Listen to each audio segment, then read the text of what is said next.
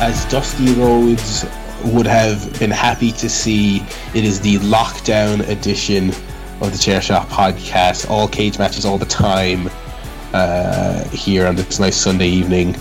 Lads, how are you all doing there in your little isolation pods?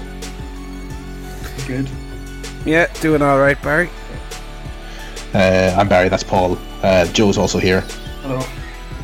There's one thing the virus can't stop, a structure not dissimilar to the Elimination Chamber, where basically we're surrounded by it, the black metal part, that's all microphone, and then the little bulletproof pods, that's all of us in here with our contagens.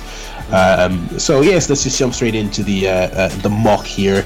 As with every other media broadcast for the last week, we would be remiss if we didn't kick off with the coronavirus chit chat. Myself and Paul are in Ireland. We are in a sort of preemptively locked down country, locking down before things get too out of hand, trying to avoid finding ourselves in an Italy situation. Mm-hmm. Joe's in a little bit more of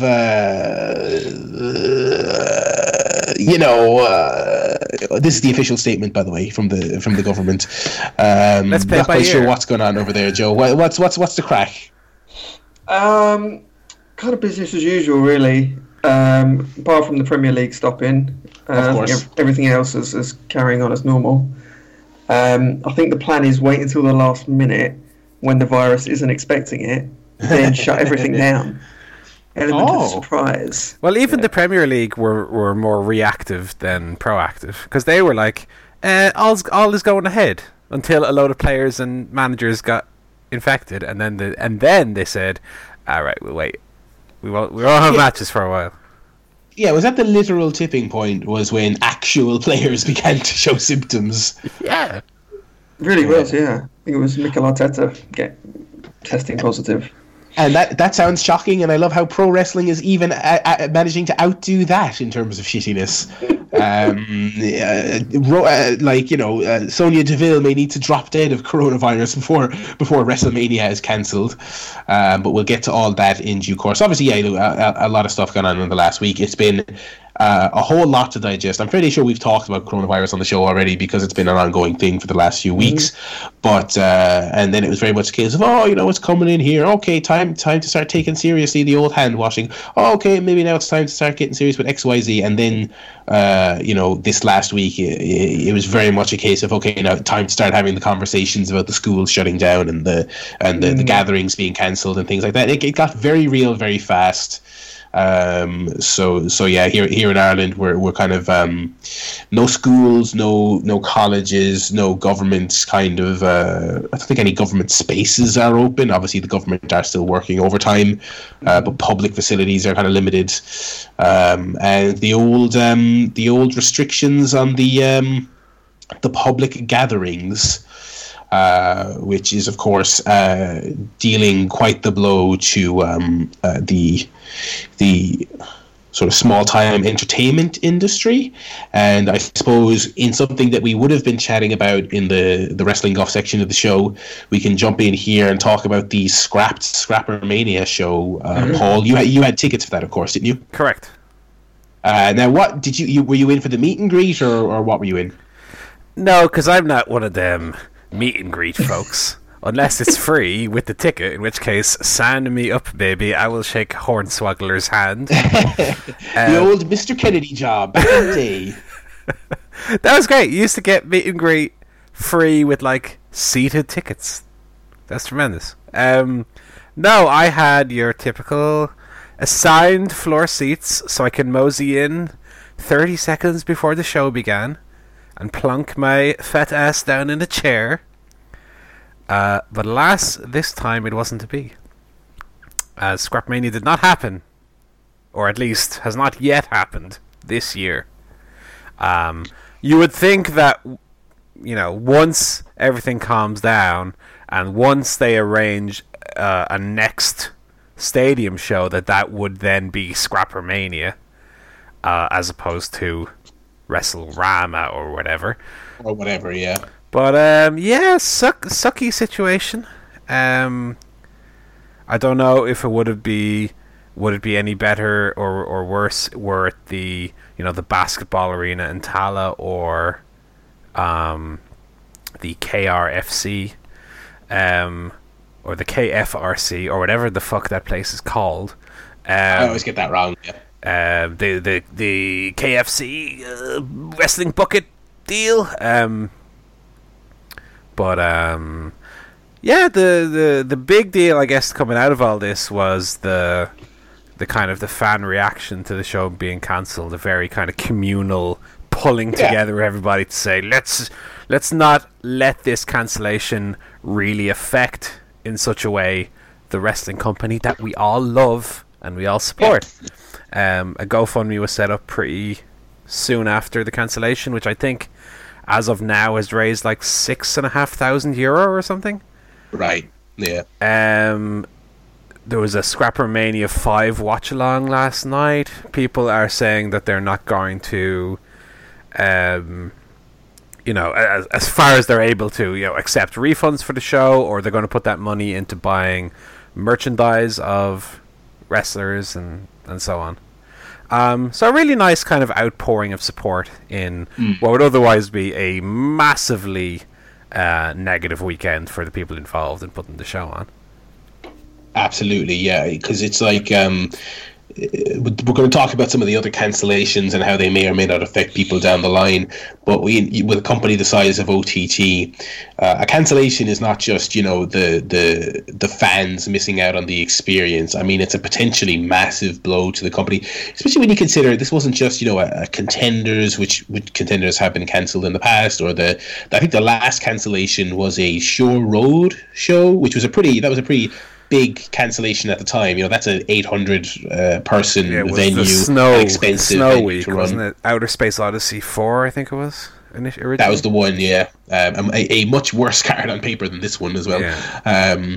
But with this one, it was the National Stadium, 2,000 people, some expensive talents, and it's always kind of, no two cases are the same, but with some of those big names flying in, it's always a bit ambiguous as to, some of them require payment up front, some of them they're not necessarily going to pay you back if you give them a deposit. Well, yeah, even deposits to keep the date, Yeah, the rent for the venue. I mean, if you choose to cancel an event, I mean, it's all, so it's not, it's very much there was concern about OTT going in the hole financially for this one, and thankfully it seems like that will not be the case. It seems like they weren't sharing flight payment with other companies as they often do, because people were flying in only to do this show as well. Right. So right, yeah. It was kind of the worst possible show to get cancelled on them. It really was, because I was waiting for the other Mox dates to be announced. You know what I mean? I was waiting for Fight Club or someone else to announce him, and it never came. And that's the double-edged sword. It was simultaneously the coolest thing ever that he was coming to OTT, and then it was also probably one of their biggest financial burdens. Someone using his real name, I don't know if it was really them, donated $1,000 to the GoFundMe. I mean, I don't know who's just dropping $1,000 for a fake, like a gag or whatever, but yeah, that's true. Either way, well done, whoever that was. Well done them. And a bunch of people obviously then saying, look, I think you have to accept the refund, but a lot of them were saying, look, I'll give it to the Kickstarter or the GoFundMe or whatever it was. I'll buy merch. I'll do whatever it takes. And they hadn't revealed these yet. I'd say they were raging. I'd say they were building up to a big reveal. They got 80s style, like the WWF wrestling buddy things. Yeah. They got one for what a trio: Martina, Be Cool, and David Starr. They look great, by the way. They look great. They look great. They do look great. Very much this generation's Ultimate Warrior, all of them. But yeah, so and as Paul said, I mean, I guess they'll try and redo this card down the line. But at the very least, it seems like they'll be able to take some time off and lick their wounds. The big question is, without being too much of a bummer, is their next show is Waterford in April. No, that does not seem like it's gonna. They have not even begun to address that, because how could you? But that's what, the 17th or 18th. First of all, I don't think mass gatherings are going to be back on that soon. Second of all, I was planning to go to that show. I don't know if I'd be up for it, even if it was legally allowed by the government. I'm not sure I would be in a mad dash to do that. Which is the other thing as well, about Scrapper getting pulled. I was glad the government announcement came down, because being a wrestler ran promotion, I was thinking, much like a lot of the Americans from Mania weekend, I was thinking, if the government don't step in, Cabaret is going to run this show no matter what, and I'm going to feel very bad about it, because people are going to go out of stubbornness, and it could be very, very bad. I was glad that there was an intervention. Now, maybe that's quite cynical of me. Maybe he would have pulled it anyway. But yeah, I'm going to be very curious what the rest of their spring and summer looks like. Well, also keep in mind the running of the show, given the context of all we just spoke about, all the financial burden of, pulling the show. Yeah, I mean, it is what it is. I don't think I would hold it against them either way. Truth be told, that's the thing. Yeah, it's I don't want to begrudge anyone if they do decide, with the exception of Vince McMahon, who can absolutely take it. But anyone else on the indie level, we'll talk about it more later on in the show in the actual wrestling off. But it genuinely seems like there is some actual. There's some houses on the line when it comes to Mania weekend this year, and we'll get into that. But yeah, that was that. I think I mentioned on the show, though, I was not going to Scrapper Mania. Anyway, and again, this trip was planned months in advance. It was not something that coincided with the society turning into Resident Evil. But me and the girlfriend went to a little secluded cabin in Cork. For the weekend. It was quite lovely. It was a very kind of small. We're trying to figure out if it was just for tourists or if it was a commune. Very hippie, I'll be honest. So much so that it had a waterless toilet, which was great crack to use. But yeah, very, very, very, very, very nice. Kind of just what was needed. Get away from the crowds and get away from the radio and people in the office talking about, oh my God, did you see that person fucking sneeze? What happened? Just getting away from all that for 2 days was really nice to just genuinely just sit in a nice secluded part of the country and just read books and listen to music and hide away from it all. For a weekend, so that was honestly really, really great, and I think got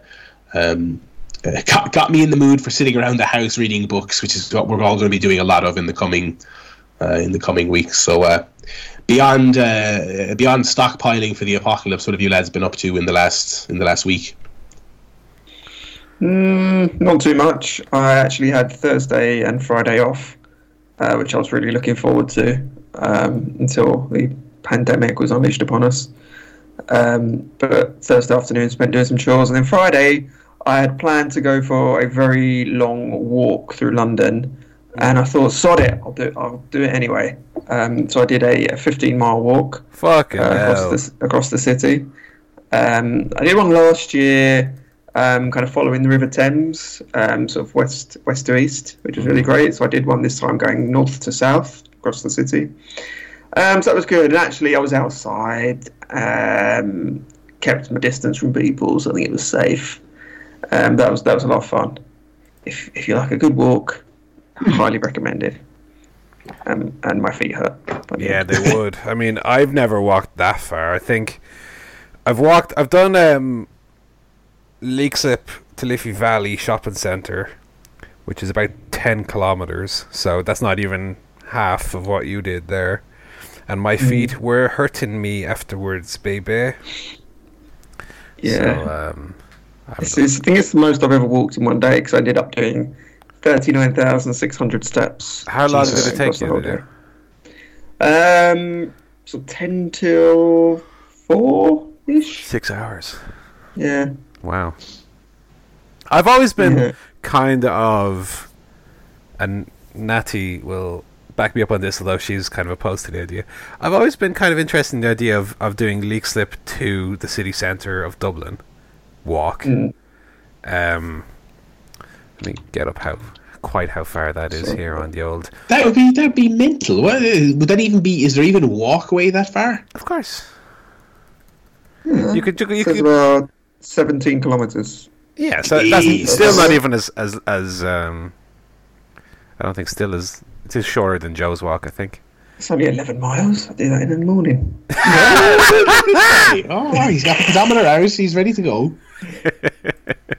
I think you could pretty much go up by the canal the entire way, and then getting off at some point and walking from there. I'm not like walking the motorway or whatever, but I think that'd be a good little challenge because I do like walking. I think I don't do anywhere near as what Joe did there, but I think each week I'm hitting about 70 kilometers a week, so I do about 10 a day. So yeah, I do like a walk. I will say that. Natty does not like a walk, on the other hand. Oh, that's a shame. But yeah, that sounds good. That's the kind of thing that'd be right up my alley. Just whack on a few podcasts, bit of music. Well, you see, this is where I enjoy listening to the Laptran podcast, which anyone who's familiar with that will know are usually about 5 or 6 hours long. Yeah. So I stick on one of those, and by the time I'm finished, I'm kind of nearly through with it. Yeah. Kind of save them for those long walks. Yeah, I did once. It's nice as well because you can associate then that walk with that podcast. I get that very strong. Yes. Because I remember I walked up the canal from Leixlip to Maynooth, which is about, I would say, about 6 to 7 kilometers. And I remember very vividly listening to the Second Captain's Football podcast talking about it was the night that Buffon got sent off in the Champions League for shouting at whatever that English referee is called. In the Juventus Real Madrid game, I think it was. Yeah. And I remember very vividly the part of the walk where they were discussing that part of the match. And that always reminds me, because sometimes when we go by in the train, I look out and go, oh, that is where I walked that one time, and they talked about Buffon. Yeah, I do like a walk. So maybe one day, sure. Who knows? Anything else? Other life, Guff? Well, the doggy daycare business is booming, let me tell you. Ooh. And it's great for me as well because I come home now from work and there's a little dog in the house and I get to pet it and stuff. And it's great. And Natty has potentially someone looking for the dog to be minded for a whole month. So, lots of money. Hello. And also a dog. So it's nice. Her favourite kind of dog, a little greyhoundy dog. So we're very happy. Yeah, we've had lots of dogs, and so far in the first week alone, it's been taken off kind of way more quickly than I anticipated it would. Natty is so great with them; she's perfectly qualified for this job, and it's going great. We're real happy with it. Good. And also, we have a new little breakfast spot. That we used to always have breakfast in this place called Highway 66, and then that shut down. That's a wine bar now, and to the best of my knowledge, they don't do breakfast anymore unless your breakfast is a Pinot Grigio or whatever. No. Sickening.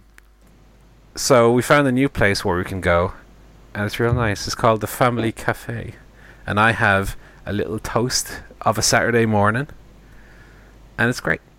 So I'm real happy with that as well. So all in all, aside from the coronavirus, this has been a real good week. So thumbs up. Thumbs up to the world. I hope the listeners have their notepads ready because we're going to talk about things we watched on television this week.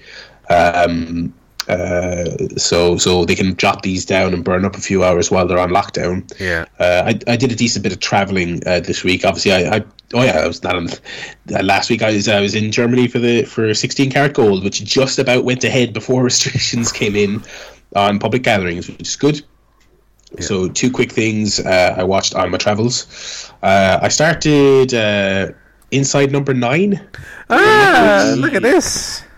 Very, very, very late to the party on that one. Just the one episode there, which I enjoyed, didn't love, but I kind of got the hook and I got the certainly got the vibe of it all down.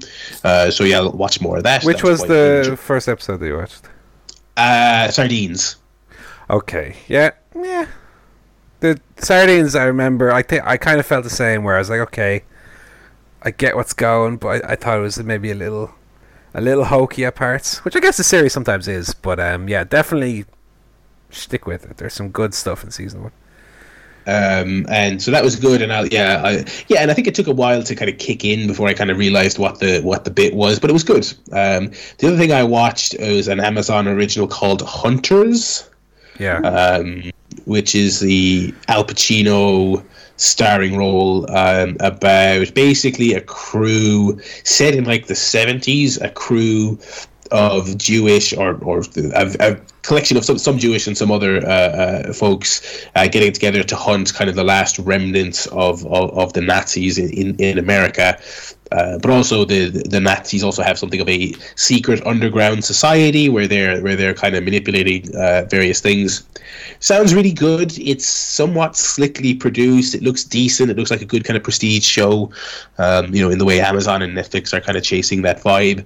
But and obviously it has Al Pacino in it, who's great in it, and lots of other great performances. But it's also like, even by the standards of today, it feels like one of the cheapest, most like tactless shows imaginable. And keep in mind, there's been a million different shows and films and even video games about hunting Nazis. I talked about Inglourious Basterds not long ago. There's been a million zombie Nazi things and all this other stuff. But basically, it starts off pretty intriguing. You see the opening kind of gambit. The prologue is like this woman's going to like a pool party with a local politician, and it turns out that she is a Holocaust survivor. She recognizes the politician as a Nazi who has obviously acquired himself a new identity, and in order to cover his tracks, he says, "Oh well, he has to execute her, but also all the other guests at the pool party, including his own children, who he has." That he has gotten as part of this new identity. So the show opens with him shooting children in the head in a pool, and I was like, okay, this is a bit much, but fair enough. And so then as we're getting the first episode's 90 minutes, so you've got an awful lot of scene setting and characters being introduced and stuff like that. And they basically, before they kind of even get to this ragtag unit of people who are hunting the Nazis, we also see that the Nazis are also operating a kind of system where they are covertly still trying to execute Jews who live in America. And you're like, okay, that's one thing. But one of the early execution scenes is a Nazi masquerading as a plumber goes into this woman's house to fix her sink or whatever, and then when she goes to have a shower in the next scene, a lock trips in her shower. She's locked in, and then it stops spraying water and it starts spraying gas. And so she's executed in a gas chamber in her own bathroom. And that's when I was like, even a 15-year-old trying to be edgy would look at that script and say that is a little too on the nose for what we're going for here. And it's a very weird mix of like looking and sounding very professional, like a prestige show, and then also just having the writing that's very surface level and very tacky is almost the word I'd want to use. But I'll probably stick with it. It is almost morbid curiosity in a way. But yeah, that was the first episode of Hunters. So thumbs in the middle on that one, to say the least. Yeah, those are my two watches. I'm going to follow up on Inside Number 9 fairly soon, though. Good, you should. It's one of those. There'll be some shit ones, but also lots of amazing ones, mind-blowing ones. Yes, right. Yeah. That's true. Cool. What about you, lads? Yeah, I've started watching. This is not recent. I just never forgot to bring it up on the podcast ever. But we've talked in the past about that we are fans of the Humble Game Show, whether it be The Chase or whether it be The Pointless. But I've started watching a third entry into this little battle here. A spin-off of sorts. It's Richard Osman, that bloke off The Pointless. House of Games. I don't know if either of you have come across this on BBC. Never heard of it. Never heard of it. Very good. Well, there's an account on YouTube that has every episode uploaded. Oh. And it's become my kind of go-to for when I'm having me dinner, or I'm just around with nothing to do.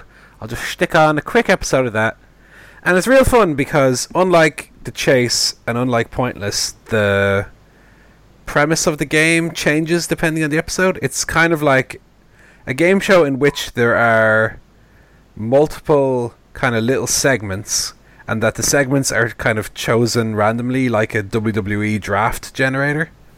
Mm-hmm. And the games are all really kind of creative and really fun. So there's one that's like, you have to give your answer backwards, and the question is asked backwards, and I kind of have to work it out. And then there's one that's like, name that song, and it's just showing you the initial of each, like the first initial of each word in the lyrics to the kind of rhythm that the lyrics are sang, and you have to work it out based on just those first letters. And lots of really fun games like that. There's one where they have to, like, on tablets, kind of guess on a map where a certain event happened, or try and get as close to a date where a certain event happened. And yeah, it's a really fun game. It's only done with celebrities, so there's no man off the street kind of element to it. It's all up on YouTube. It's easily accessible. There's kind of each week it's the same group of people for 5 episodes, and so on the 5th day, whoever has accumulated the most points kind of wins the week. And so there's a good little challenge to it outside of the individual daily games. And yeah, it's just really fun, and I really like it. We also hopped back on the old Grey's Anatomy train. We need to get some tips about how this coronavirus can be beaten with, so let's get on the old hospital drama. Picked up where we left off, season 3, episode 17. So we're coming right to the end of season 3. And yeah, we were watching some heavy episodes. It gets a little bit heavy towards the end of season 3. But one thing that I took from the last episode we watched is that all these characters in Grey's Anatomy are they cause their own problems the whole time, right? So there's one bit, and I'm gonna spoilers for season 3 of Grey's Anatomy, whenever the fuck that was. Oh no, I'm gonna take off my headset right now. No, for spoilers for this individual episode of Grey's Anatomy from 13 years ago. There is one bit where Cassie, who is now Callie, Callie is married to George, and she tells him something that she is uncomfortable with. So of course, George immediately tells Meredith it, and then Meredith immediately tells Katherine Heigl about it. Izzy. And then Katherine Heigl tells Cassie about it. Oh my god, Callie. These people, let me tell you. There's no secrets in this world. People are just telling other people's secrets to everybody, and then when it comes back to bite them in the ass, they get all angry about it. Well, maybe you shouldn't have told that person in the first place, idiot. That's me reacting to Grey's Anatomy. Sometimes it makes me want to like pull my skin off. Also, Meredith, right, had a near-death experience one day. Then the next day she's back to work like nothing happened. That was very... It was the very next episode. I'm counting it as the next day because the lady who was in the fairy accent with her face all mangled looked pretty much exactly the same in the next episode. So let me tell you, if I nearly die, I want to get at least a month off work. I'm not back to work the next day. Let me tell you that much. Apart from that, it was real good. Of course, RuPaul's Drag Race, another episode, come out on Netflix there yesterday, was real good. I feel like they've kind of lessened the... Maybe they haven't, maybe it's just me looking into it, but I feel like they've lessened the attention on the diddler a little bit. Because we talked about the diddler on it this season, who've been disqualified already, but they've already shot the season. The season got to be what it's got to be. But I think that like there's less kind of cutaways to that person and talking heads of that person than there was in the first 2 episodes. Where maybe they is it like when they're trying to show Randy Orton winning his world title without showing Benoit? A little bit like that. My God, this drag queen has won the World Heavyweight Championship. What a moment. Oh my God, WrestleMania 20 when Shawn Michaels was defeated by Triple H. He's a diddler. Well, we knew that already. Oh dear. Anyway, so that's real good, and we're still making our way also through season 10 of that.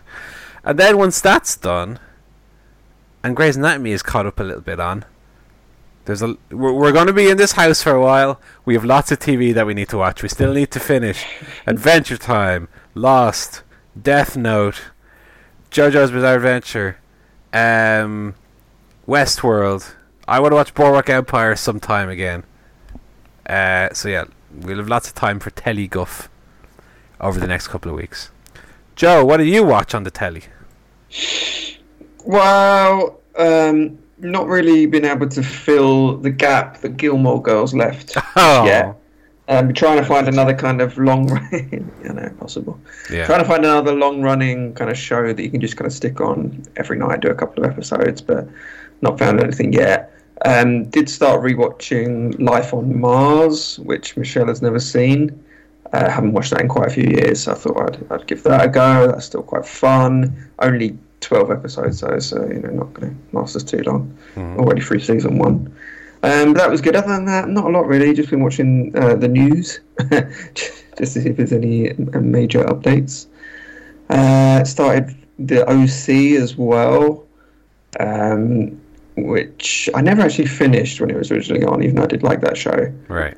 The first few episodes are brilliant, full of iconic moments like "Welcome to the OC, bitch," and others.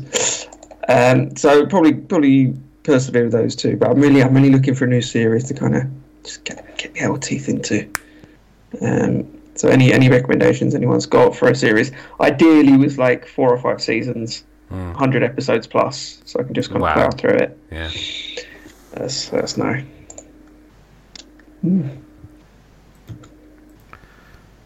And we could probably move on there to the gaming. Yes. The old video game, popular electronic form of entertainment. Surprise, I'm still playing Call of Duty. I will get a new game next week. But still playing Call of Duty. They finally rolled out their Battle Royale mode that's been leaked about 17 times. They rolled it out this week. It's really, really, really fun. Already got a win. Oh, who said that? What? Oh, don't say that out loud. Oh, that's embarrassing. I wish someone didn't say that. Let me just say it moved me to a bigger house. I actually didn't get one in last year's game at all, so that was quite the triumph for me. It's really, really great. Last year's Battle Royale mode in Call of Duty was very much just, here's our version of PUBG or Fortnite.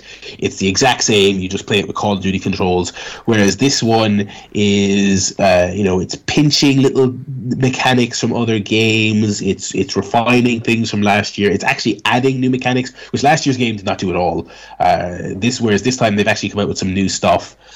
Same basic format. This is 150 players drop on a map. It's mandatory teams, so everyone's in a team of 3. And you try and survive the game, basically. Last team standing wins. But what's cool about this one is that when you die, quote unquote, when you're killed, instead of just being out of the game, they play a cutscene where you're taken to a gulag and you're forced to fight other prisoners who are other players who've died. And it's basically just a standard shootout with pistols. And whoever wins then gets a chance to jump back into the game and pick up where they left off, which is actually a nice little touch because there's often a criticism of the genre that you get in. And if you die fairly quickly, you have the option of either spectating your team or just quitting back to the menu, whereas they've tried to kind of nullify that a little bit by giving you more stuff to do after you lose. So I'm really enjoying that, and I'm going to play a few more games of that. But also next week, like a lot of people, I think I'll be partaking in the old Animal Crossing. And I've actually never played one of those before, so I'm going to be experiencing it for the first time. And what better time to experience a game like that than when the entire world is shutting down? So I love all the people publicly as well going, Nintendo, bring it out now, bring it out early, do the right thing. Of which I agree, by the way, because I'm also we're anxiously awaiting Animal Crossing in this house as well. What is this? It looks lame as hell. Well, this is from a man that plays Eggies and every day of the year. It's very hard to kind of categorize what Animal Crossing is. I suppose to an extent, it's kind of a life sim in which you kind of collect collectibles, and I don't know. It's very hard to describe. Even more so, given that my first experience with it was the original on the Nintendo GameCube, and it was just so there was so less in it than there is now, and it was like, what do you do in that game? Well, you kind of you walk around your town and you talk to the people who live there, and sometimes one of the people who lives there will move out, and then a new animal friend will move in, and you have to make sure everyone's happy and keep them happy, and also decorate your town so it looks nice. And sometimes you find cool little Nintendo referencey gear that you can put in your house. It kind of sounds like a Facebook game, to be honest, but it's genuinely fun and very addicting, especially if you kind of get hooked by it right away. And Natty is like an elite level Animal Crossing player, so that's why I took 20th of March off already, and we're going to play some Animal Crossing. Can't wait. We'll have to add Barry as a friend and visit his town and do all that stuff. Really. You might have to assist me as well. I have more of an idea of what it is than Joe, but not much. I know it involves visiting a loan shark. And planting seeds, the two things that are that what life is all about. Yeah. In the meanwhile, I've dusted off the old Wii U that's been leveling my kitchen table for the last 2 years, and picked up again Zelda Twilight Princess HD. Nice. I don't know what it is. I think it was because my brother had been playing Link to the Past. He borrowed my SNES Mini from me, and so at work and that I was talking to him about the game, and it kind of gave me a little wee Zelda itch. And I had started Twilight Princess, I don't know, maybe 6 months ago, and just kind of fell away from it because of other games coming out and so on. But I wasn't too far into it. I was only about 2 hours into it. Into what is maybe, I don't know, a 45-hour, 50-hour game. So I picked that up again just yesterday. I played it about 4 hours between then. Beat the first temple, on my way to the second one. It's really great. And there's bits about it that I like more now than when I played it the first time. And I think, in the many years that have passed since I originally beat the game, with all the movies that I've watched and all the TV shows I've watched and all the games I've played since then, I have a more kind of arty farty wanky critical eye to the game, where I'm like, oh my god, the segmentation of the peoples in the world is being physically represented by the segmentation of the geography of the world, and blah blah blah. But like, I really really like it, and it's really fun to play. It actually, you're right, that is wanky, yeah. It actually hasn't aged as badly as I thought it was gonna have. Okay. Because, I've gone back to games of that era, like Mario Sunshine, and I find the camera and generally the control, like the movement control, to not be so precise as I'd like it to be based on modern games. But with this one, I've kind of got used to it very quickly, whereas Mario Sunshine, I found the camera obscenely difficult to control. Whereas here, there are options to like invert the y-axis, the x-axis, or both axes. So depending on the game, like I'm playing Twilight Princess now with both axes inverted. I don't know if that's how I normally play or that's the modern. I don't know, but that's what seems right and comfortable to me based on the controls. But it's great, and to be honest, maybe it's again a good time for coronavirus, because it's also given me a little itch to maybe play Breath of the Wild again. So we'll see. I don't know, because that's a big old commitment to make, because that's a 100-hour game. But playing Twilight Princess, I'm like, remember Breath of the Wild? That game was so good. I do. No, I need to restart the game from the beginning, and then I'll maybe play the DLC as well, because I never played the Breath of the Wild DLC.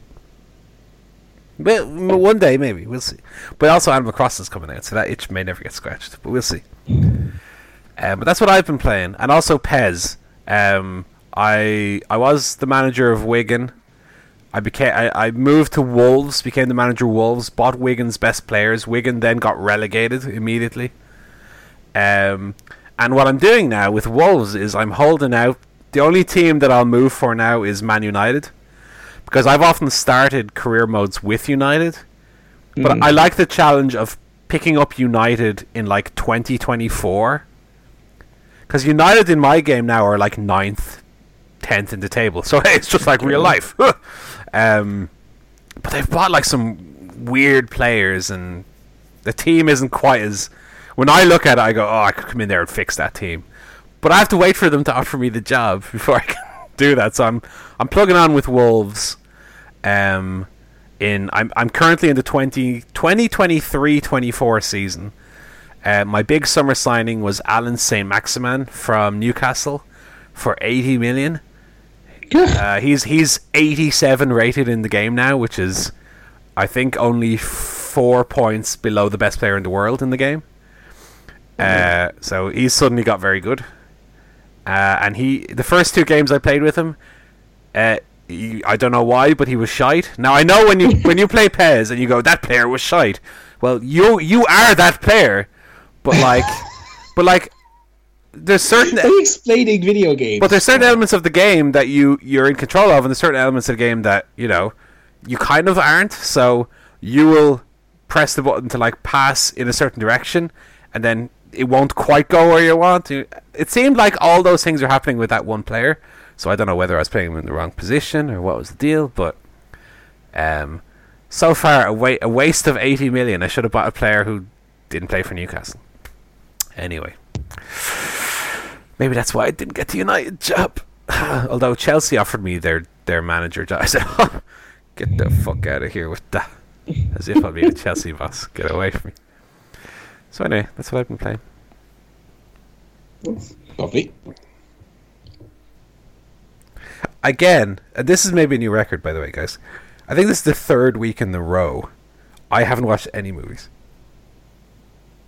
I have also not. And actually, I'm going to have to call Odie on tomorrow and be like, about this whole limitless subscription thing, I'm not coming into your facilities anytime soon, so you can take me off that, please. Yeah, that's a shame. Well, this is the thing, right?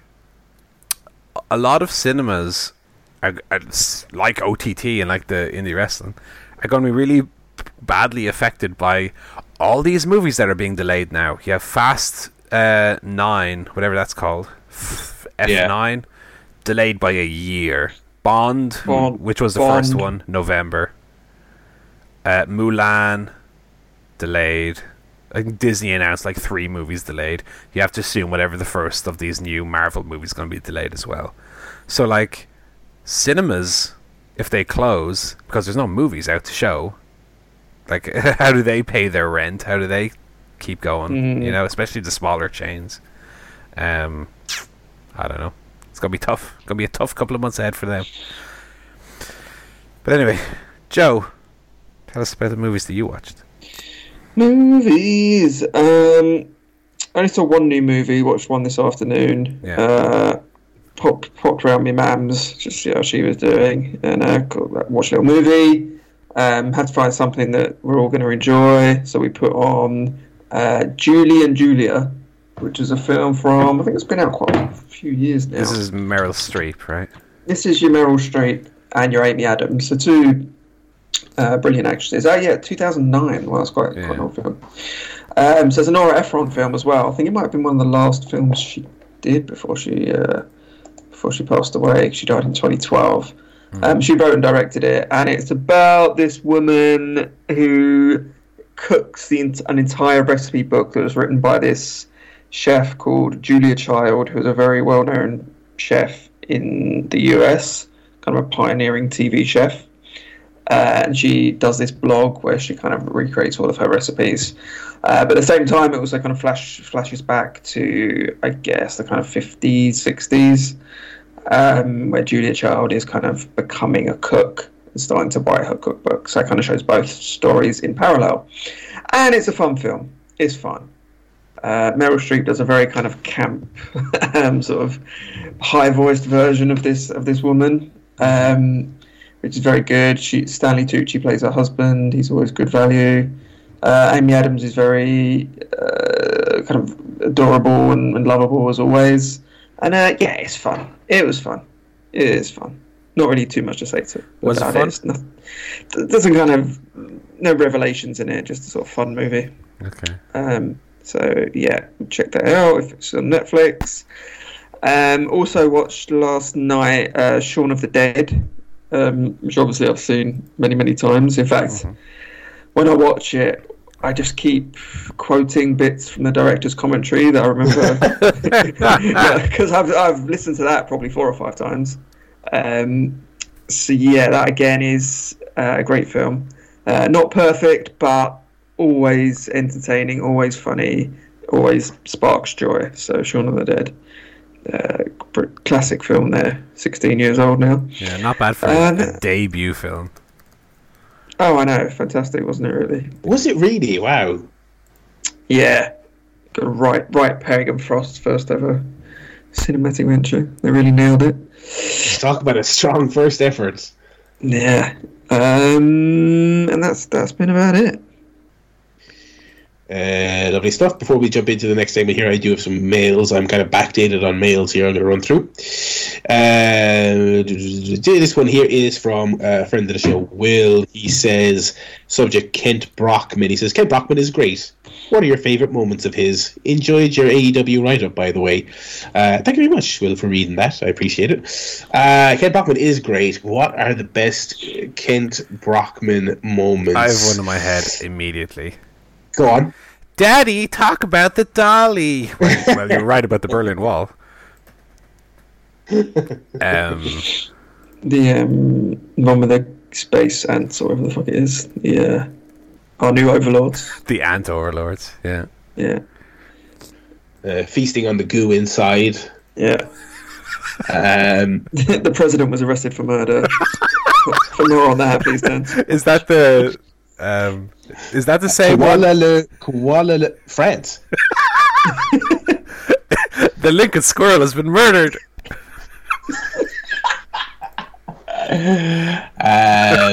Tax evasion and avoision was a good one, because I remember I saw that episode before I learned those are actually different things. I don't think avoision is a word, but I think evasion and avoidance are 2 separate crimes. Yeah. That's good. Yeah, good stuff there. That's our appropriate weekly Simpsons reference. Disney Plus next week. Is great. We got excited. Oh yeah, baby. I think that is probably the bright side of this lockdown, is that Disney Plus is launching. I'm going to rewatch the whole of The Simpsons and loads of Disney movies and The Mandalorian. Oh yes, we're finding. Oh, did you know? By the way, this is kind of annoying. They're going to redo, I believe, the weekly Mandalorian thing. Yeah, I heard about that. I don't mind too much, because I do quite enjoy it. I forgot that the Mandalorian hadn't come out over here yet, because it seems like so long ago that I watched it. Look at me! I live in the Pirate Bay. Oh, arr. Well. Yeah, but I'm going to watch that. I'll get it for the first month, certainly. Get the old Simpsons rewatching. Get the classic Spider-Man cartoon rewatching. I'm not much of a Disney guy in terms of the classic movies, but they've got enough of the TV shows on there now that I'm all about it. I hope they also fix that 16:9 issue, although I don't think they've announced if they have yet. Yeah, they're going to. They've also got this great series I would recommend that we watched a few of when we were in America last year, which was about the history of the theme park. We watched and it was surprisingly, it was really good. I was expecting it to be a bit like a WWE documentary where it kind of just talks utter shite, and I think it does to a little degree, but actually it does go kind of beneath the surface as well, and kind of just kind of come the problems and the disagreements and things like that. So that was really, really good. I know Michelle was looking forward to seeing the rest of that, because we only watched the first 2. So definitely check that one out. Lovely stuff. Yeah. So I think when is that out? That will be out by the next episode, will it? I think was it the 23rd, or maybe? Yeah, maybe beginning of next week. Anyway, yeah. We'll have some thoughts when that's out. So that'll be fun. Thank you very much for that email, Will. Next email here from Brandon. he says, okay, some services on your site interest me, but I'd like some more information. Could someone please call me at, and then he's put a number here. No, Brandon, I'm not going to call you, I'm afraid. Or we'll just read out his number and someone else will call him. That's always a thing to do. And that's those are the two emails. That brings up a funny thing, right? I have, in the entire history that I've been on Twitter, right, I've only ever received one message request, like DM message request, right? I won't say who it's from, because I will protect the innocent, okay? Okay. It says, and you guys and some of the listeners will know where this is going. He says, Paul, can you call me? I'm the program director at some radio station, I won't read it out, in Houston. I had questions, and yeah, of course, I'm a long-time listener to the show since the Rocket Buster days, and then he gives his phone number. Clearly not listening hard enough if you got the wrong person on Twitter, mate. And your at isn't even, it has a different show name in it, for God's sake. I never replied. Of course not. No. You did the old Carl Pilkington not relaying the message about possible work. Yeah, I did the old ghosting thing. Very good. So those are the emails there for the week. There's a new segment we have to look forward to.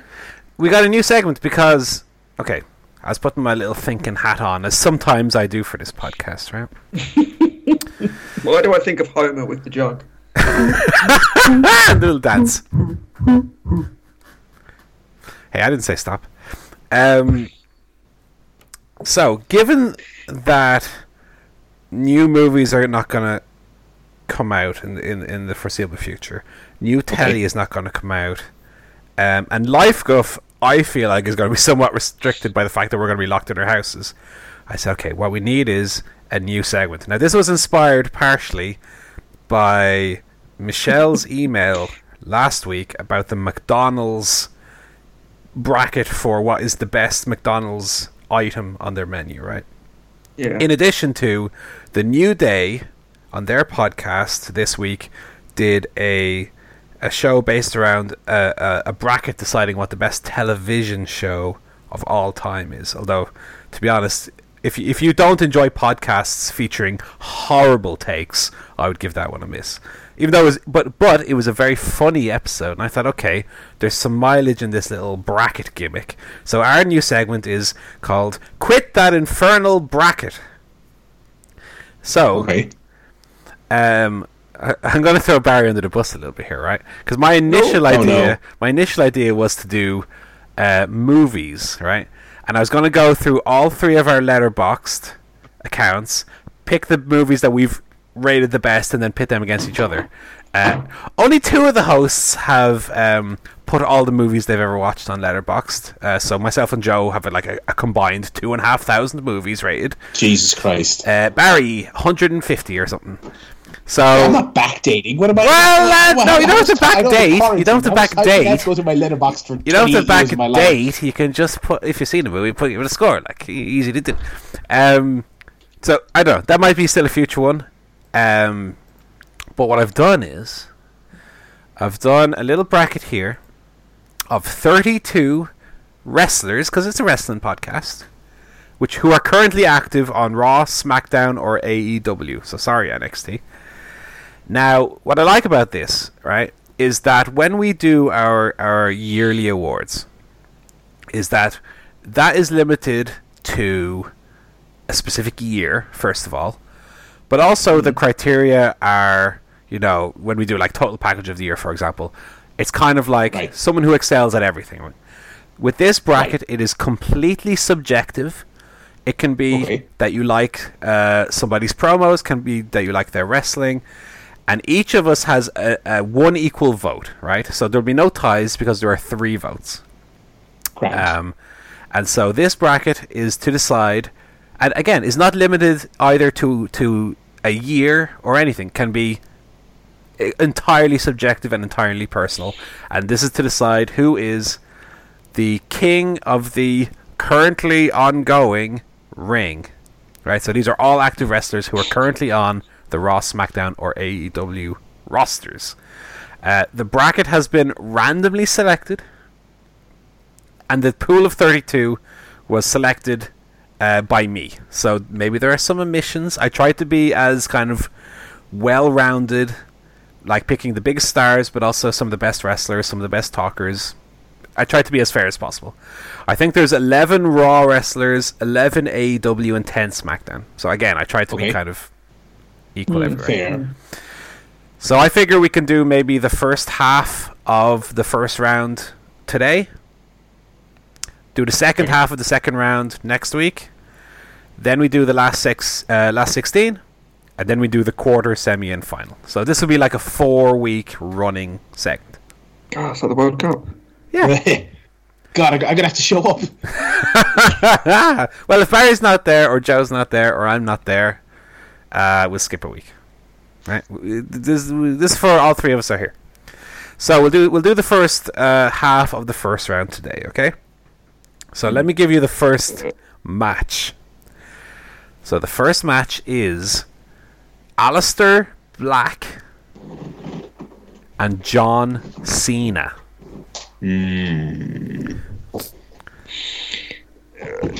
Just refresh my memory. The criteria, any subjective, by any definition you want, basically. Yeah, it's entirely subjective. Are we talking currently or all time? It's up to you. Can be either. You can say I prefer Aleister Black because Aleister Black lately, okay, in NXT had these like exceptional matches, etc. But John Cena had a great period. It's entirely up to you. Whatever criteria you want. Well, John Cena then. Yeah, I gotta go John Cena as well. Yeah. Come on. I mean, I've never enjoyed an Aleister Black match. So. You've never enjoyed an Aleister Black match? Not any of his NXT matches. Not really. Really? Okay. I'm not saying he's bad. I just ones I've seen. I've just won. Nah. Yeah, I mean, I for a very long time was a John Cena naysayer. Let's say. Weren't we all? Weren't we all? But I mean, I truly didn't get it. I mean, myself and Joe. I'm sure Barry also to an extent, but myself and Joe were like hardcore Power Slam readers, right? Mm. And if there were two wrestlers that Power Slam magazine didn't like, it was John Cena and Chris Jericho. And so I think that definitely painted my opinion of John Cena a lot. Because of like his punches look like shit. He's corny. His moves are stupid. I never liked his finishing move. I thought it looked rubbish. And I think it was only in later years that I kind of got on board with how good he could kind of put a match together, even though his technical ability, let's say, or the crispness of his moves was not there. I actually really liked Aleister Black's NXT run. I thought he had some really great matches. And so for me, it's not quite as obvious a pick. Now, of course, the fact that you two have already picked John Cena means that John Cena wins, regardless of my pick. Yeah, okay. I think I got Aleister Black. Based on I like his finishing move. I like his look. I like his I did like his NXT run a lot. I thought he had some of my favorite NXT matches with like Andrade and Gargano. I thought he was really great. So I'll go at Aleister. But John Cena goes through to the round of the last 16. Match number 2 is an all AEW affair. Ooh. It's Pac against the meaner looking of the Young Bucks, Nick Jackson. Oh, that's tough. No, that's tough. I'm always gonna struggle picking whenever there's a conversation about which one of the Young Bucks do you like better. I don't even know which one's which still, to be honest. So. Matt Jackson is the one with the mutton chops. The way I initially figured it out, hair. Initially figured it out was Matt Jackson is a bit more like Matt Hardy because he's the black-haired one. Yeah. Nick Jackson looks a bit meaner. Yeah. Matt Jackson looks like he'd be your mate. I prefer Matt of the two of them, but it's a dead heat. And it's basically, do I prefer Pac or the Young Bucks is what it boils down to, because I'm not going to split hairs about which Young Buck it is. Right. I will say, oh God, it almost pains me to say Pac. Oh, this is hard. I mean, Pac lately has had some really great stuff in AEW. I think Pac, though, can be hit and miss. I think he's like 90-10 hit and miss, right? Like 90% hits. That's not hit and miss. How is 90-10 hit and but miss? But when he misses, he's very boring. Is what I mean. Like every 1 in 10, he'll have a boring match. Whereas I think Young Bucks or Nick Jackson, I think he's a bit more consistently entertaining and wild. And I think of the Young Bucks, he's like the wilder one as well, in terms of like crazy spots and doing mad shit. But Pac has had some. When Pac hits, he's had some really, really great matches lately.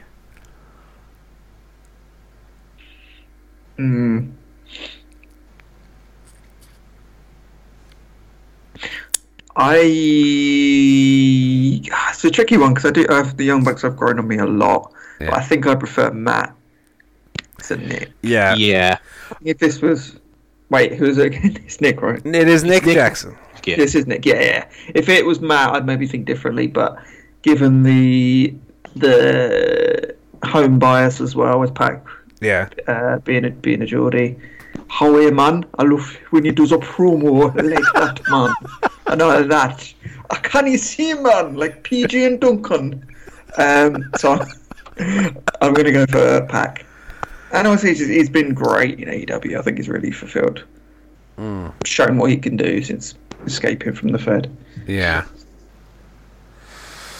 Because I think Nick Jackson is the better of the two in the Young Bucks, actually. Oh, wow. I mean, purely in terms of in-ring. I think Matt Jackson is kind of more... You feel more empathy for Matt. I think Matt is kind of the likable soul of the Young Bucks, but I think Nick Jackson is the action of the Young Bucks. He's kind of the real hidden gem in there.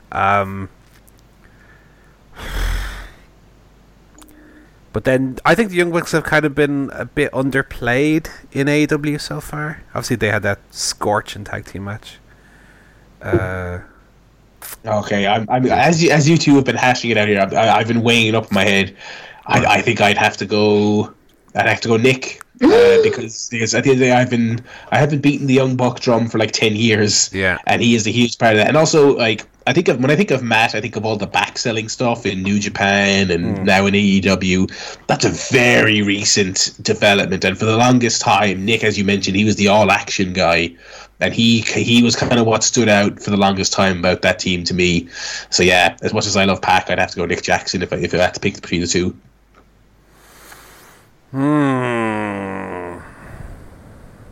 It's a tough one, eh?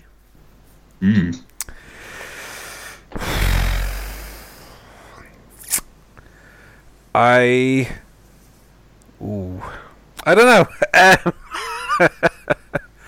I think, gun to head, if you were to say, would you rather watch Nick Jackson in a match today or Pac in a match today? Even though Pac might have the better match all in all, I think Nick Jackson is an easier watch. I think he's a spot monkey, but he's entertainingly so. Although those I like Pac's promos. Oh, I like his promos as well because, as Joe said, he's a funny little Geordie man, and his hair. Was that your impression of him? No, Joe did. Joe already did the best impression. I'm not even gonna try. Your growl, I mean. Oh no, that was just me growling. I tell you what, it's Pac. Oh wow! It's Pac, but it's a razor close roll up with the tights, is what it is. Yeah, I think I just haven't seen enough of Nick on his own, so I'll go Pac based on that. Next one is I think it's a Raw versus SmackDown. It's AJ Styles, Roman Reigns. So I like both of these. I think generally the three of us like Roman Reigns. Yeah. Yeah. I remember he had a very good match with Brock Lesnar at WrestleMania that one time, which was a source of much mirth on this podcast. AJ Styles has been in my favourite match of all time, back in TNA, Turning Point. I think for me it's going to be AJ, purely based on back in 2004, he was kind of the centerpiece of me being introduced to a new non-WWE style of wrestling, which was fast-paced, which was high-flying, which I'd kind of never seen before, because I obviously never watched WCW, never saw the Cruiserweight division there. My experience with Cruiserweight wrestling was, the Hurricane and Matt Hardy. No offense to them. Yeah. And then I kind of, my eyes were opened up to TNA's X Division with Petey Williams, Chris Sabin, AJ Styles, Chris Daniels, Samoa Joe later, and it was kind of like, oh my god, this is the best wrestling I've ever seen. And AJ Styles was definitely front and center for that. So I'm going to go AJ Styles based on that. I'm going to go AJ Styles as well. I think the volume and the back catalogs is, and I do like Roman. I think a lot of people fairly sharpish got over the idea that Roman is bad. It was always kind of the stuff surrounding him. I think he is pretty talented, but we're even accepting that he's talented. It's not, they're not the same league, to be quite honest. I mean, it's a generational star like Styles is always going to win that. Yeah. Yeah, 100% AJ Styles. You think of what he's done, starting out in WCW and then going to TNA, New Japan, WWE. It's been a big success everywhere he's been, with a trail of amazing matches. He's great. Generational talent. Okay, there's our first whitewash. Our first 3-0. AJ Styles is through. Next one, a bit of a step down, but might be nevertheless for discussion, is Dolph Ziggler. Now, I know you guys are going, whoever Dolph Ziggler is against, that's who I'm voting for. But remember, in your heart, years ago, there was a little bit of space for Dolph Ziggler in there. There was, yeah. Dolph Ziggler and Ricochet. Ooh. I mean, it's got to be Ricochet, hasn't it? It does, yeah. I think you're fair to say, many moons ago we were all flying the Dolph Ziggler flag, but no, it's Ricochet. I mean, he's been great for so long, and now he's still great, but now he's just terribly underused, but he's still great. It has to be Ricochet, I would say. Yeah. Yeah, I'd say Ziggler kind of cancels out all of the goodwill we had years ago with just being an annoying prat. So in that case, definitely has to be a Ricochet. He seems like a nice lad. It's funny because with Ziggler, it seems like the way he wrestles hasn't changed much. But I remember there being a lot more talk about like what a great bumper he was, and you just don't hear that stuff anymore. I guess because maybe the rest of the roster is kind of elevated somewhat. Yeah. But yeah, I don't know.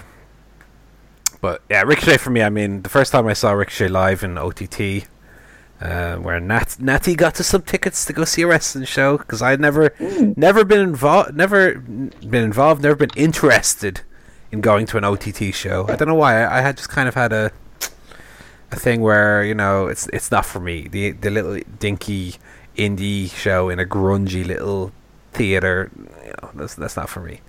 And then it was announced Will Ospreay Ricochet was going to be on. Of course, you'd heard the talk about Ospreay Ricochet. That was kind of the thing at the time. And Natty got us tickets. We went along.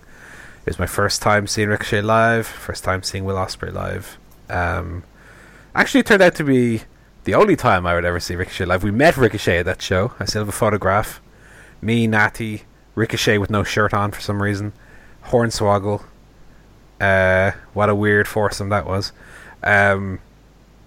But what a show they put on. And ever since then, I've kind of followed both of those guys. Both their careers. And although Ricochet lately, for whatever reason, they seem to have cooled on him a wee bit, I think I would go Ricochet as well. Because he was my introduction to OTT, and so he has to get a little bit of credit for that. And he was Prince Puma as well. And he was Prince Puma that time. Prince Puma. And Prince Puma was great, let's be fair, yeah. Prince Puma was great. I like when Conan was giving him like motivational talks backstage, and he had his little cane. Oh, great. I should have put Conan on the list if only he was on one of the rosters. Anyway. Next one is going to be a toughie. It's an AEW special again. Here we go. Here you go. They're sitting down for this one. It's Rey Fenix. Whoa. And El Champion Chris Jericho. Oh, that's very hard. That's a toughie. Let's be honest. So it's kind of what I would consider. It's the best wrestler in the world, meaning the best in-ring guy in the world, versus what I consider the best wrestler in the world, the best all-rounder character in wrestling. So it's the best versus the best. Where do you go from there? And I think, but to me, as tough as this is, it is one of the current best wrestlers in the world, but it's against one of the greatest of all time, I would say. It's funny with Jericho, because Jericho, despite the fact that now he's like the figurehead of AEW, his entire run in WWE, he was never really on the top. He was never really tier one, despite the fact that he could reinvent himself. Like, you think back to his 2008 run, like a lot of that was on SmackDown. He was never really the focus of WWE, and now we look back and say, yeah, one of the all-time greats. It's only now that he's kind of becoming, it's only now at the age of his late 40s that he's kind of becoming a top guy, which he kind of never was. You're right. I think that's because he's being allowed to become that, whereas I don't think he ever really got the full chance in WWE. It's weird because despite all the different characters he did in WWE, with the list and the short-haired, soft-spoken heel, which is almost like the template for being a heel these days. He invented that. The kind of failed babyface return in 2007, the Y2J stuff. It's I said it's like now that he's become a top guy, but he's kind of got like a different swagger to him now. No pun intended, because obviously Hager is in the group. But he's kind of got a swagger to him now that he never had. He exudes this kind of superstar persona that kind of, it just like jumps off the screen. But god damn it, if Rey Fenix isn't outstandingly good in an otherworldly kind of way. Like, even on Dynamite this week, there was one shot, and the way it was shot, I think, it emphasized how good the move is. Where he does the move where he kind of runs into the corner, springboards on the rope, and does like a spinning heel kick, almost. Oh, it just looks so good. I was like, oh, this guy can just do it all. He can just do everything. That being said, I think I'm going to have to go Chris Jericho. It is. It's a tough competition. I mean, it's kind of the...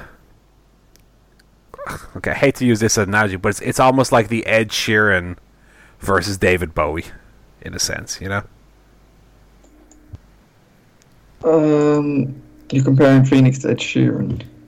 In the sense that he's the modern top of the chart superstar versus the one who reinvented the Madonna, the Bowie. Yeah, I see what you mean. Yeah, I mean, I'd go for Jericho. Yeah. I mean, come on, it's Jericho. It's le champion. Le champion. It's the champion. Just for the bubbly, that for that alone. Just for that promo, he'd beat 99% of the guys. Barry, beat that, Phoenix. You going Jericho? Yeah, let's go Jericho. Okay. We then have, and this was actually a pay-per-view main event a little while back. Goldberg, Kevin Owens. Enjoying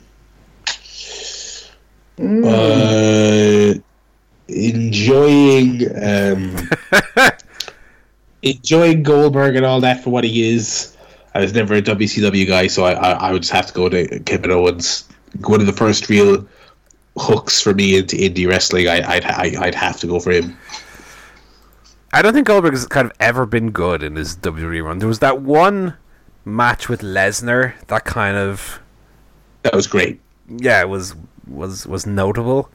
Aside from that, especially in his like early 2000s run from Backlash 2003 up until WrestleMania 20, never really grabbed me there. Never did anything much interest. I mean, didn't help that he was being kind of forced to an extent to do that Triple H formula 23-minute main event whenever they wrestled. Didn't help that they did him very dirty in that Elimination Chamber that one year as well. Oh yes, yeah. And yeah, I mean, given my relative inexperience with WCW back in the day, Goldberg was always more kind of an interesting idea of a wrestler rather than an interesting wrestler in his own right. And Kevin Owens, although Kevin Owens I think has also had his dips, especially that we just talked about the Chris Jericho soft-spoken suit-wearing heel. When he did that with the US title, I thought it was a big mistake in direction for him. But happily, he seems to be doing good these days. And I'm going to go Kevin Owens as well. Although, goddammit if I don't wish that he did a package pile driver still. Yes, I missed that move terribly, yeah. Alas. I was never a big Goldberg fan. But then, to be honest, I've not been a massive Kevin Owens fan since he went to WWE either. I think I'm going to go for Goldberg, just for the hell of it. Right. Just to be the dissenting voice. Just because he does have that aura, which I love, that kind of superstar aura. I do love the entrance, to be fair. Yeah, and just there's a reason he got so over. It wasn't just kind of dumb luck. Yeah. It's the kind of charisma and everything, yeah. So, Kevin Owens goes through. We have 2 matches left, guys. The first of them, a little tough one. It's Kenny Omega and Samoa Joe. Oh. Again, Samoa Joe, he was the other half of my all-time favorite match. Turning Point with AJ Styles. But this is I think this is 2 lads with incredible in-ring resumes both. Yeah. I had my answer fairly quicker than I was expecting, but I think because they both have great and very different resumes, but I think what picks it for me, my pick is going to have to be Samoa Joe. What picks it for me is that his character work for his entire career it has always been something I've enjoyed. Pretty much whether he was being pushed well or not pushed well in TNA and WWE, he always tried his best to make the most of it by being a compelling character and having great promo work and having the mannerisms and the facials and the delivery. Even when he was reading absolute shit, he did his best to elevate it. And just Kenny, as much as I love him, I am absolutely one of those people that he just annoys the shit out of me so often. Now, not so much lately in AEW, but I just remember that promo in the run up to the Tanahashi match where he was like, Tanahashi, I'm gonna take control of you in that match, then I'm gonna wrap my hands around your throat and you're gonna say, no, Kenny-san, no. And then he did like almost like a Simpsons bit of a Japanese man being choked out, and it was the most farcical shit on the Go Home show of the Tokyo Dome. I almost kind of want to go and find that clip now because it was hilariously bad. And Tanahashi's just looking at him with a straight face. And she's like, no, kudasai. It's horrendous. But anyway, Kenny's done great character stuff. I mean, we've seen it lately in AEW with the Hangman Page stuff. The Golden Lovers stuff in Japan was great. he peaked incredibly high. His chase of Okada and all that stuff. But Joe's just I think an all-timer in terms of great character work throughout the ups and downs of his career. I'm also going to go for Joe, because he's one of the very few wrestlers in history to have the name Joe, which is good. Up until him, it was just Joe, who from his short-lived Sunday Night Heat run. But also, I've only recently come around to Kenny as a kind of wrestler with some of the AEW stuff he's done recently, like the tag match and the Iron Man match. But I've always quite enjoyed Joe for going back quite a long time. So, Samoa Joe. Funny we just talk about Goldberg, because I think there's only, they often try and do the unbeaten wrestler gimmick with new people when they come in. I think it's only been successfully, properly done once since Goldberg, and that was Samoa Joe in TNA. And as I said, he was in my favorite match of all time. I think his entire TNA run up until, obviously, I think up until he won his first world title, ironically. I think his run was like perfect almost, right up until that Kurt Angle match. Lost his way a little bit after that, drew a penis on his face. Wrestled in pajama bottoms. But he turned it around, stuck with what kind of worked for him. And let me tell you, I didn't think Kenny Omega would be getting 0-3 in round 1, but I'm going to go Samoa Joe. Wow. And that brings us to our final match for week 1. Seth Rollins, Daniel Bryan. Even before his train wreck WWE main eventer run, even absolute peak of Tyler Black, it would not have been able to compete.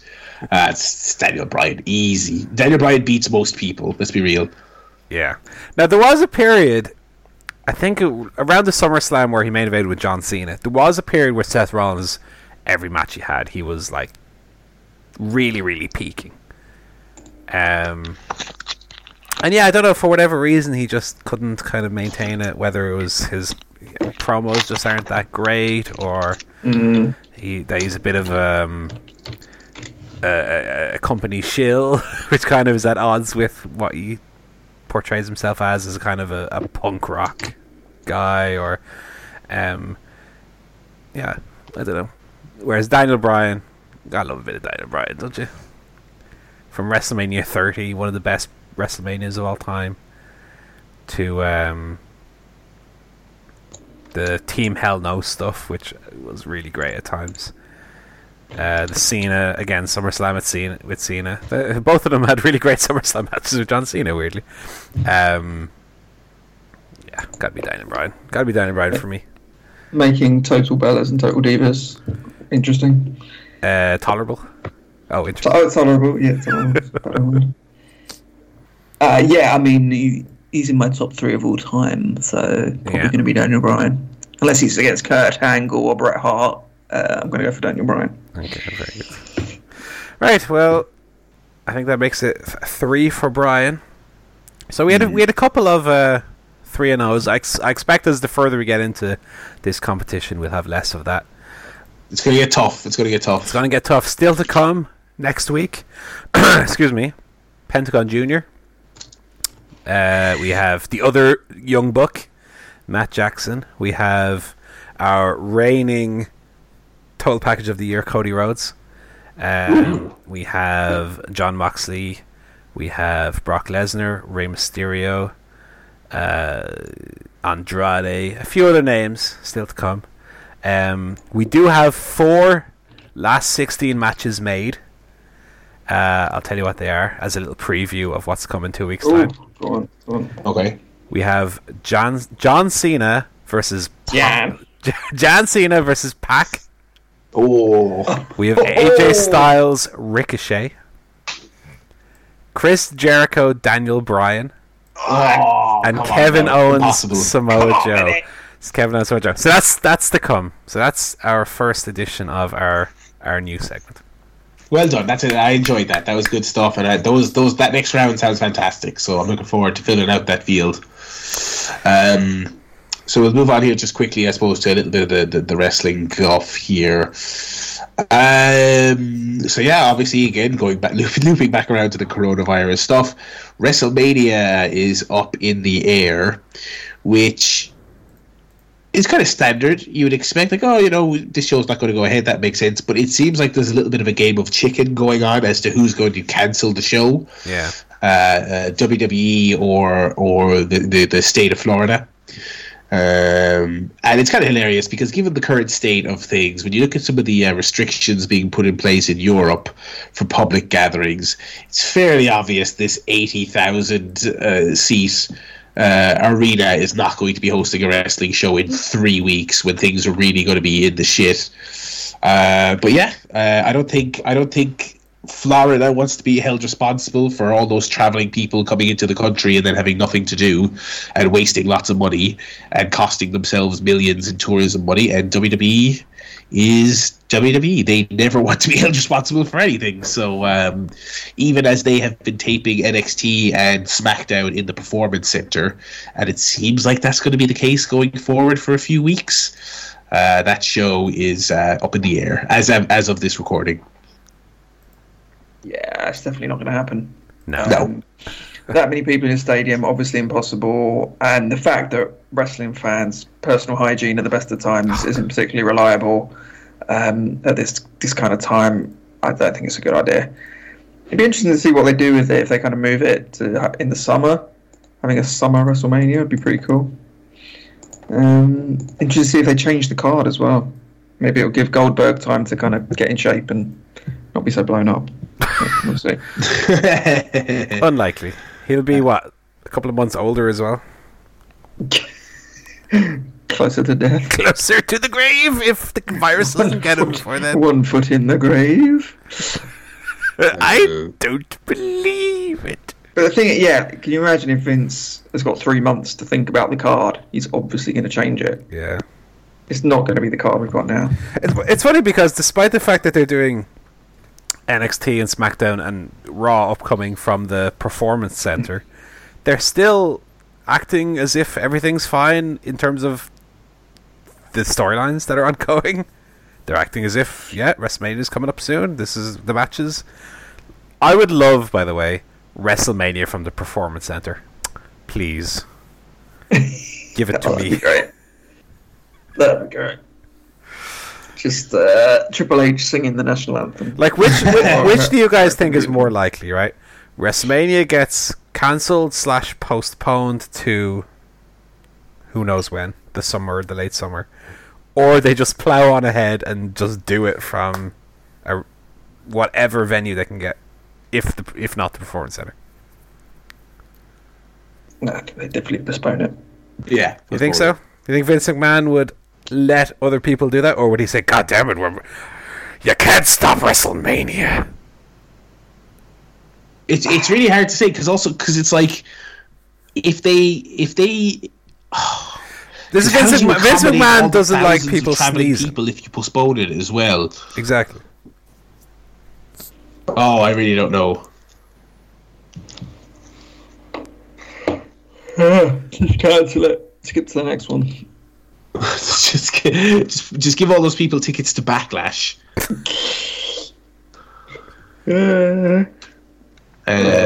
So also all the indie shows then as a result are also up in the air.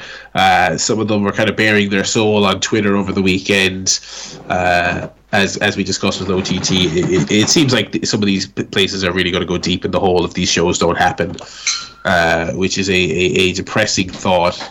The Collective, which is the GCW run group, I mean, they've got dozens of international stars coming in. They've got dozens of shows as well. That thing has really ballooned in size to now incorporate, dozens of promotions running countless shows in one venue.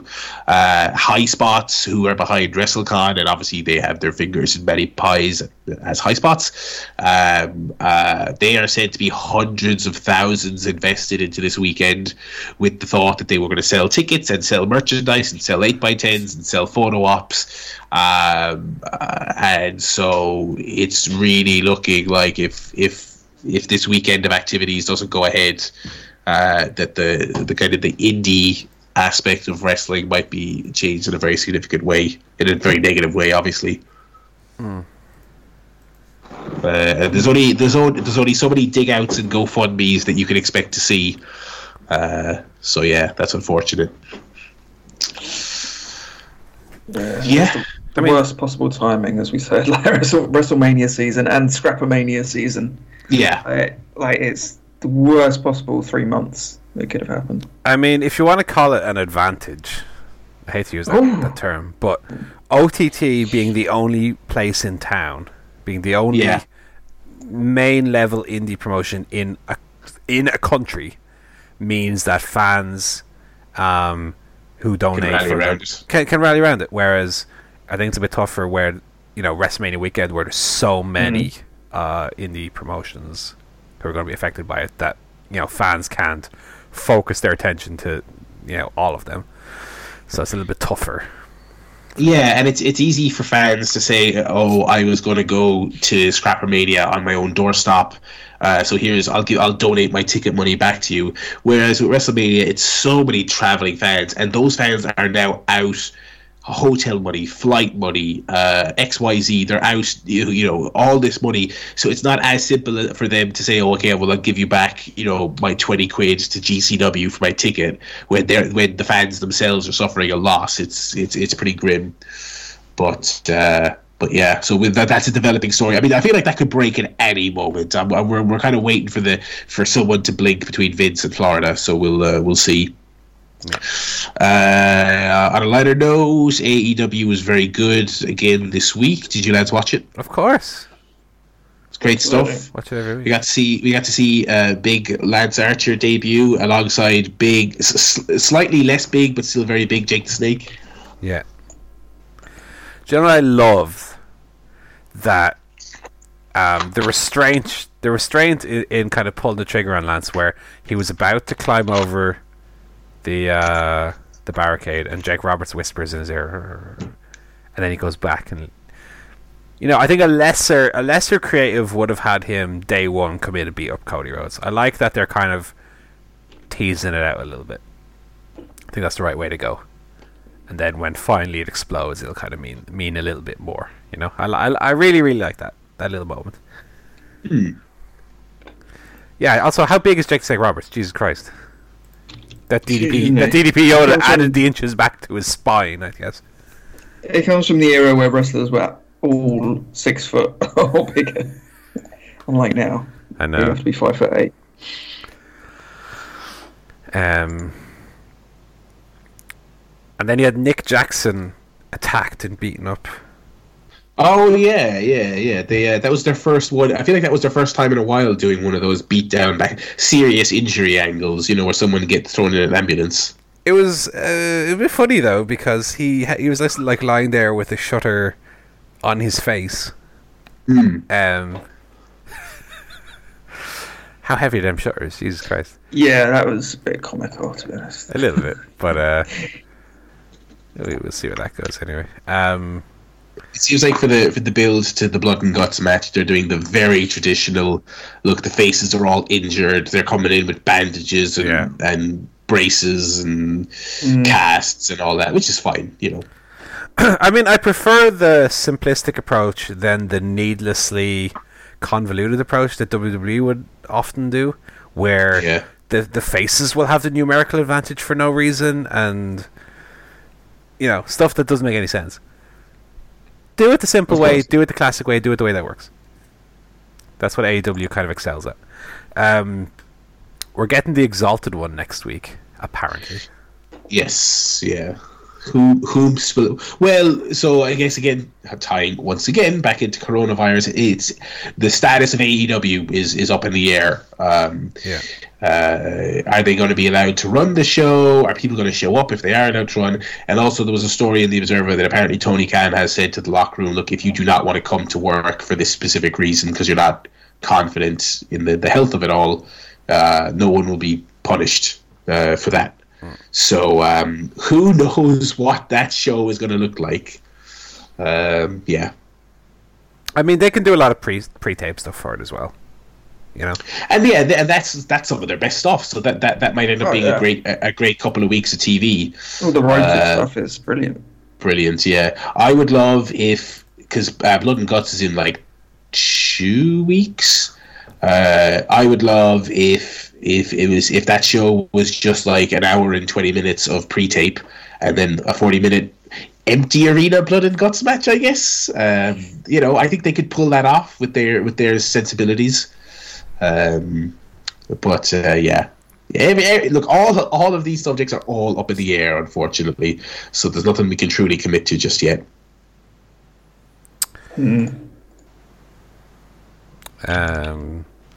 Yeah, apart from those, I think, although it was a good, fun episode, I don't think there was much. No, but I mean, the final little segment where they were going to powerbomb Adam Page off and Matt Jackson made save, and then gave him the finger. I was like, oh my god, I thought he was a good little Christian boy. They don't do that. We then got some chair shots to the head. I liked the Adam Page one where he got his hands up. That's how you should do it. That's how you should do a chair shot to the head. Well done. Mm-hmm. Instead of just not doing them, just do them like that. Make it fake. Yeah. Okay. Weird, like wrestling. Quite enjoyed that. I liked the Moxley interview with Jim Ross. I enjoyed that a lot, yeah. And the Blood Triangle, Death Triangle, Triangle de la Muerte debut. They have like a funky little like triple submission, which is apparently called the Death Triangle as well. Yeah. It's fun. The much anticipated return of Private Party to be eaten up by Death Triangle. They seem to be going in kind of a trios direction lately, or is that just me? I think that's a good. Yeah, I think they might be. And there's been murmurings for ages that they were going to unveil a new title. Maybe it's going to be a trios one. Yeah. Look, there was another really great trios match on this show as well, wasn't there? Butcher and the Blade, MJF, and MJF versus Best Friends. I mean, they have good trios matches. No, it was Jurassic Express, not Best Friends. Oh, pardon me. Sorry. Yeah. Although they're best friends as well, I would imagine. But that would be a fun idea. Oh, there was one bit where Butcher threw Marco on the ring apron and he just flew. Yeah, it was great. So we can probably wrap up there these last few bits. Did any of you check out that kayfabe Kickstarter thing? Yeah, it doesn't seem to be going super well. I mean, it's weird. So if anyone didn't see this, it's Gail Kim, Christy Hemme, and Lita kickstarting an original television series that it looks like it's kind of like Glow in that it's a dramatization about wrestling. It's not a wrestling show, is it? This is my problem with it, and why I think it's not doing so well. Is because they didn't really explain what it is. It's a dramatization, but it's like showing you the real story behind wrestling, and it has wrestling matches on it, and it doesn't do. They didn't do a great job of explaining what it actually is. Yeah, and it's like, are you going to be Lucha Underground, which is like cinematic wrestling, or are you going to be Dark Side of the Ring, which is like recreations of wrestling controversies, or are you going to be Glow, which is a serial drama about wrestling? Like, very, very weird. And the other thing as well is that none of those, and so obviously this is pretty much all female executive producers and stuff like that, and they've all been through a lot of shit, and they've seen the seedier side of the industry, so maybe they would have an interesting perspective on it. But when you read the buzzwords in that description, cinematic, blah blah blah, dramatic, different style of wrestling, it's like, okay, these are the buzzwords we heard on wrestling Kickstarters 10 years ago, and these are the buzzwords that are kind of being fulfilled on the indies now by your OTTs, even AEW to an extent. It was very tough to kind of get a grasp on what it is they wanted. I think it might be one of those things that just about makes its target but never comes to fruition, because I don't see I don't see it taken off the way they maybe hoped. I think an issue as well is that as an all-female idea or promotion, I mean, that's already a niche enough area of wrestling. And I think their goal was $500,000 or something.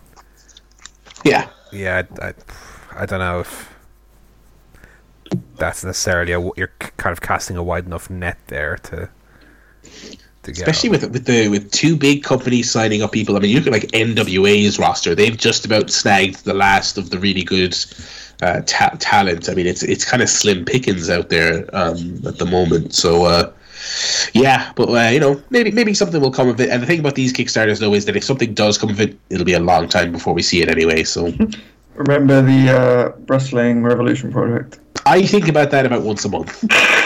I just found their Kickstarter page actually. So they wanted to raise $100,000 and they did. That was July 2013. No wait, it was updated July 2013. Yeah, it was like 2011, I think. It was one of the first wrestling. One of the first wrestling Kickstarters I ever remember, and then it disappeared off the face of the earth. And then Jeff Katz came back and he said, "Oh no, I'm sorry for disappearing off the face of the earth. We're going to make this happen." About 2 years later, and then he disappeared off the face of the earth again. I hope someone just gets those tapes and just leaks them at some point, just so we can at least see what they had. Someone burgle Jeff Katz's house for fuck's sake. Yeah, I can't balls you would do it. I can't imagine he can afford a proper security system. But that we'll wrap that up there for this week anyway. We'll updates on WrestleMania and all associated stories when they come. Sorry if you've been affected by any cancellations or you're feeling the cabin fever in light of all this news. We'll do our best to keep these shows flowing and keep you busy while you're on lockdown. I hope everyone is taking the necessary precautions and feeling good. Lads, we'll call it there, will we? And we'll tell everyone to go to the website chairshotpodcast.com, follow at chairshotpod on Twitter, and we'll be back to you there next week. So it's a goodbye from me, Barry Murphy. It's bye from Paul Griffin. Goodbye. It's goodbye from Joe Towner. Goodbye, everyone. See you next week. See you.